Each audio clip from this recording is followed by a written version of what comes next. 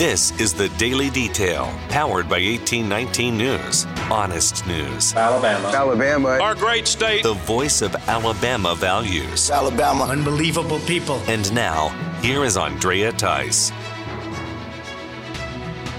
Alabama Congressman Barry Moore has a plan for all the new IRS agents to be hired under the Inflation Reduction Act. Moore has introduced legislation that is titled Bureaucrats to the Border Act. This legislation would require any new IRS agent to spend 30 days down at the U.S.-Mexico border in order to support Customs and Border Protection agents, as well as the Immigration and Customs Enforcement Agency. Moore says that Americans are worried about their family's future and safety, and that Washington, D.C. should spend more time and money on stopping the influx of drugs and crime coming across the border rather than spending billions of dollars to track down taxpayers. Other congressional Republicans are joining Moore in support of this bill as co-sponsors. That includes 2 congressmen from Texas, one from Oklahoma, and the other from Georgia. For the 7th time in a row, an Alabama inmate has his death sentence sustained. This latest decision comes from the Alabama Court of Criminal Appeals in regards to Jerry Smith. He's a Dothan man convicted of capital murder in the deaths of 3 people. Smith was convicted for the 1994 deaths of Flint Flournoy, Teresa Helms, and David Bennett in a drug deal that went bad. Since his conviction in 1998, Smith has been appealing his death sentence before several courts. In all of those cases, the death sentence was never overturned for Smith. This latest appeal has to do with a decision by the state Supreme Court to keep the death sentence in place. The Court of Criminal Appeals determined that the punishment against Smith was fitting for the crime that he committed.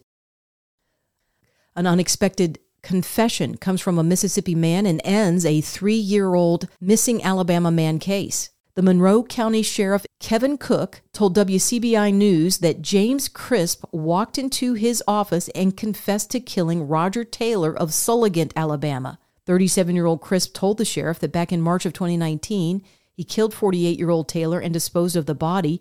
Taylor's vehicle was then found near a Mississippi cemetery, and Taylor's case became that of a missing person, but with no additional leads since that time. Later in 2019, Crisp was forced to enter God's House of Hope on drug-related charges, and that's where he had a spiritual encounter with Jesus. Crisp has since gone through the recovery center and become a teacher within the program. Crisp then decided to go and confess to his crime, which led to him being booked and bonded out on manslaughter charges in Morgan County. Sheriff Cook says in all of his years as a sheriff, this has never happened to him before. A groundbreaking has occurred in Enterprise on a future nursing home for veterans. Enterprise Mayor William Cooper says this will be the state's 5th veteran nursing home and will hold up to 175 residents. The facility will be 200,000 square feet in size and will be available to retired military coming from the Fort Rucker area. Cooper says there will be 200-plus jobs added to Enterprise's economy as a result, and the project is expected to be completed by 2024. Speaking of veterans and Veterans Affairs, the Federal Department of Veterans Affairs is planning to continue abortion services here in Alabama despite the state law that bans that from happening. The Secretary of the VA, Dennis McDonough, made the announcement a few days ago saying that abortions are considered part of health services for a pregnant veteran should that woman's health or life be put at risk by the pregnancy or the pregnancy is the result of rape or incest. McDonough says that federal employees may provide these authorized services regardless of state law, since the medical facilities are located on federally owned land and despite the U.S. Supreme Court decision on the Dobbs versus Jackson women's health case that overturned Roe v. Wade at the federal level. The Hyde Amendment also prohibits federal funds from being used to finance abortions within federal agencies, so it's not really clear how the VA will accomplish this stated goal.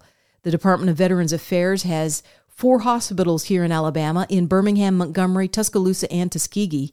There are also 16 outpatient clinics in the state that are operated by the VA. An Alabama trucker has been on the road for 30 years and has now hit the 5 million mile mark.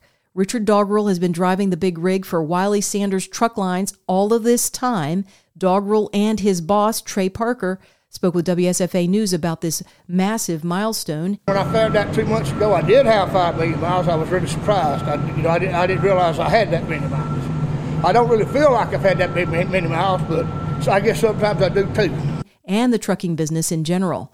We need drivers in this industry really, really bad. You know, the nation says we're at a shortage. I'd say probably in that 500,000 mark. Dogrel was one of the truckers who continued moving goods all during the COVID-19 virus outbreak and in some cases lockdowns. For more in-depth stories affecting the state of Alabama, go to 1819news.com.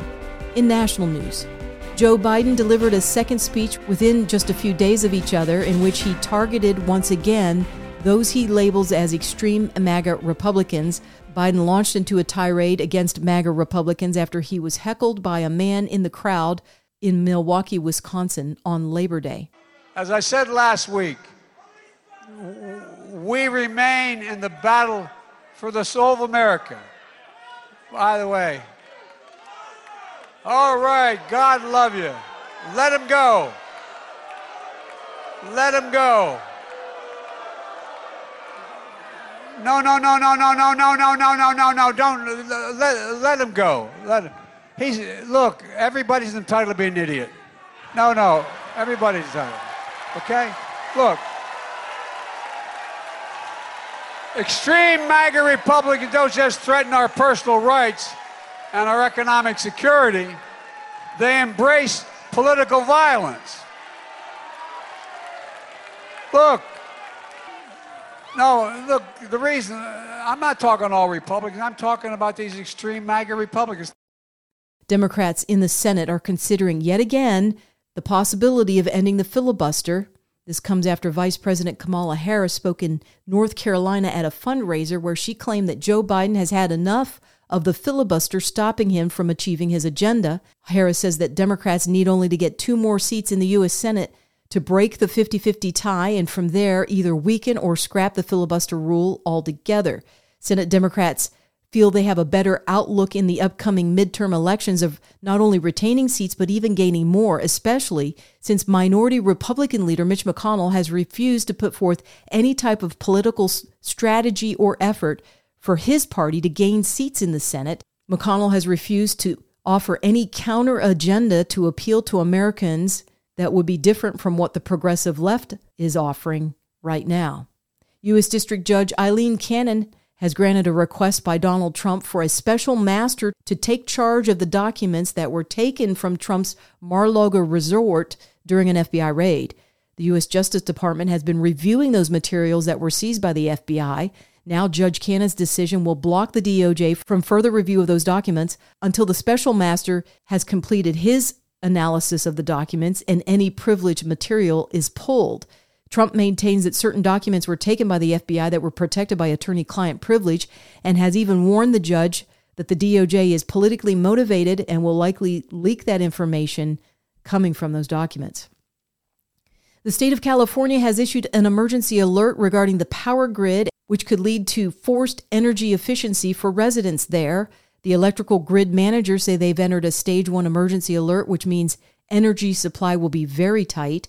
A Stage 3 emergency alert would mean forced blackouts. Currently, these flex alerts have been issued for the 7th day in a row, requiring residents to conserve energy from 4 p.m. to 10 p.m. High temperatures on this Tuesday will tax the power grid even more and could take as many as 3 million households offline. The chief operating officer for Bed Bath & Beyond is dead at the age of 52.